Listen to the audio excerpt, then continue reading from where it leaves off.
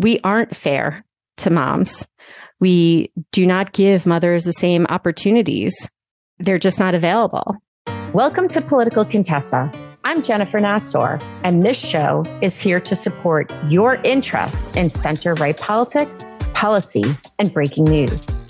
Listen in and discover how to awaken your inner ideal candidate. And if you're ready, how you can jump in and change the world as a runner or a supporter. Welcome to Political Contessa. If you or a friend have ever considered running, or you know a woman who should, I've got something just for you. My quick guide called Secrets from the Campaign Trail. It will show you 5 signs to tell you you're ready to enter the political arena. To get these tips and learn about all new podcast episodes and ways to get involved, head over to politicalcontessa.com. Hello, and welcome to Political Contessa. This is Jennifer Nassour, and I am your Political Contessa. However, on today's episode, I'm going to go in a little bit of a different direction because it's May. And what's May? May is Mother's Day. It's also hopefully, April showers, bring May flowers. And I don't know about you, but I live in Boston and it is really gloomy and gross outside. But I digress. So a friend of mine, Andy Tarsi, started back in December asking different folks, he calls them leaders. I was one of those people. I think that that's kind of funny, but whatever, we'll just go with that.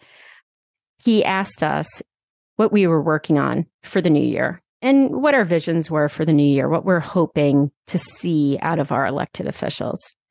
And then he went on from there and he had asked, is racial equality in the U.S. attainable?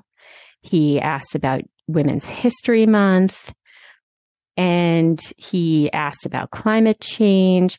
So he's doing this, I don't know, it's a blog, it's a collection of ideas from folks that he knows in the community, thought leaders in Massachusetts. So his question for May around Mother's Day was, is America committed to motherhood? Which is interesting. So his opening statement was, people seem to love the cliche that nothing is as American as motherhood and apple pie. Yet we see more evidence all the time that raises doubts about whether America is really committed to motherhood. Do you think America is failing mothers? Well, I have something to say about that. And if so, what needs to change? So I went on a little bit of a rant with him and said, I love you for doing this. By the way, America sucks when it comes to moms. The discrimination is rampant and the opportunities are not available, especially to single moms. And I say that as a divorced woman with respect to true single moms. My dad died when I was 10 and my brother was 8, and my mom was a true single mom. Women also do not treat mothers the same as women who don't have children. And older women forget what it was like to have school-age children. Now, I might get beaten up over these comments. I actually don't really give a crap because this is how I feel. So we aren't fair to moms. We do not give mothers the same opportunities. They're just not available. When I was chairing the Mass GOP, a lot of times I was out at night. Probably most of the 3 years I was the chairman, I was out at night. On weekends, I would try to bring the kids with me. But at night, I would be crisscrossing the state, go to different meetings. And I can't tell you how many times someone said to me, where are your children? Who is with your children? Why are you not home with your children? To which, after hearing this about 5 times, I started saying, it's none of your business. It's none of your business. So unless you're paying my bills, and you're in my house, and you're putting my kids to sleep, and you're giving them the bath, then I don't want to talk to you.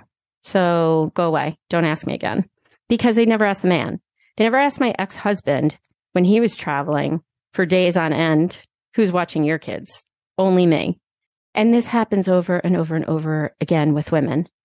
I mean, do you not think that at some point it makes us think to ourselves, are we doing the right thing? Now, I know my generation was taught that we should go to college, we should go past college, we should finish our education, we should have careers. And whether you chose a career or not, at some point, you probably had, if you're working currently, at some point you probably had a job before you had kids. Imagine doing that job now with your children. Or if you don't have children yet, imagine what it would be like to do your job and then go out for drinks after work with your coworkers when you have kids at home. It's almost impossible. Moms don't take 4 hours or 5 hours to go play golf on a golf course. Dads do. No offense, dads, but I mean, that does happen. We don't take that time. When we do things when our kids are in school. Well, that's interesting because if you have a job, guess what you're doing when your kids are in school? You're working. I have a friend who, and I shouldn't just say one friend, this has happened a couple of times. And when I was looking for something that was in DC, I was asked the same question. Would your husband be okay relocating? My friend was one of 2 people for a job. And she was told, we passed you over for this because we didn't think your husband would want to relocate. Now, what business is it of yours, what goes on in my house and the conversations I have with my spouse? And how do you not know that my spouse is okay with this or would want to do this or my partner? It's actually none of your business. And so I look at this month as a month to reflect upon our behavior toward women who have children. Now, they're their biological children, they're their adopted children, they're the children that they take care of. They could be parents who are now their children and they're taking care of. It could be your fur babies that you're taking care of because they also have needs and can't be alone all day, or they can't be alone for days on end. They need to go to the vet. So take a moment and reflect on your behavior toward women around you. If you don't have kids, please don't be offended by me saying that women who don't have kids don't treat women who have kids the same way. It's just very difficult to put yourself in that position when you don't have children. And when you have older adult children who are out of the house, they're in college, they're off on their own, you have all the time in the world to work. You have all the time in the world to come home and clean up your house. And for those of us that have kids that are still, they get out of school at a certain time, they have games after school, they have practices after school. We're in the grind. You just never take care of yourself. You never have that moment. So all I ask of you this month is to, 1, think about in the workplace how we treat mothers. I know for me, when my older girls were young, I never wanted to say, my kids are sick. I'm going to school for a class party. I need to get them out of school because I have to bring them home, get them ready for a concert. I didn't want to say they have a doctor's appointment because no one would understand. And everyone I worked with when my children were young did not have kids of their own. And it was really difficult for them to understand where I was.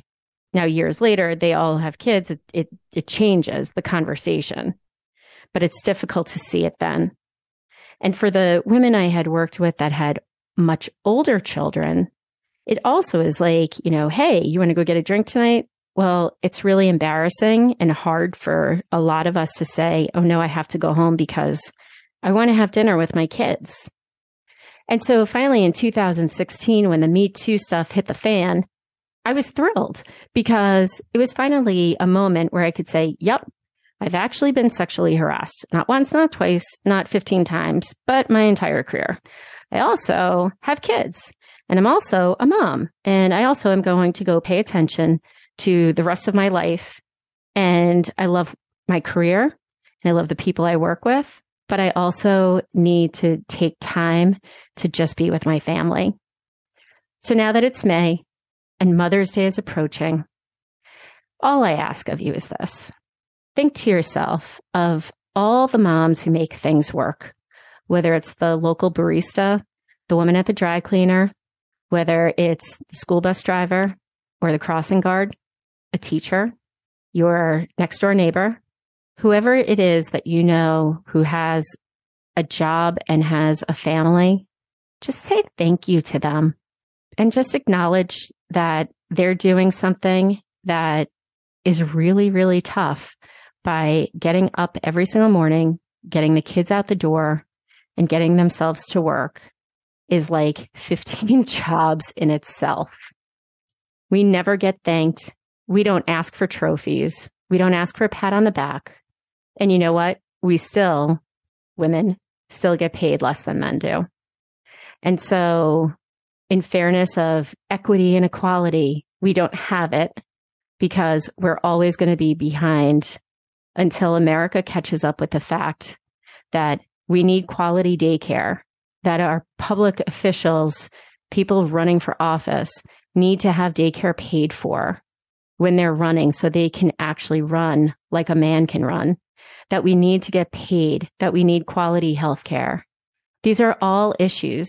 And so when both sides get caught up in the abortion debate, I would love to see the conversation change at some point and say, how can we actually help those women who have children and are going out there and contributing to society? How do we help them along? How do we give them not a break, but a fair shot at the same thing that men and women who don't have children get fair shots at? With that, happy Mother's Day to you moms, whether it's a fur baby, regular baby, a teenager, God help you, or you're taking care of your parents. You're all moms, as far as I'm concerned. Stay happy, healthy, and safe. Thanks so much for listening to Political Contessa. For all the ways to listen and to get the inside scoop on what's happening in center-right politics for women like us, head over to politicalcontessa.com.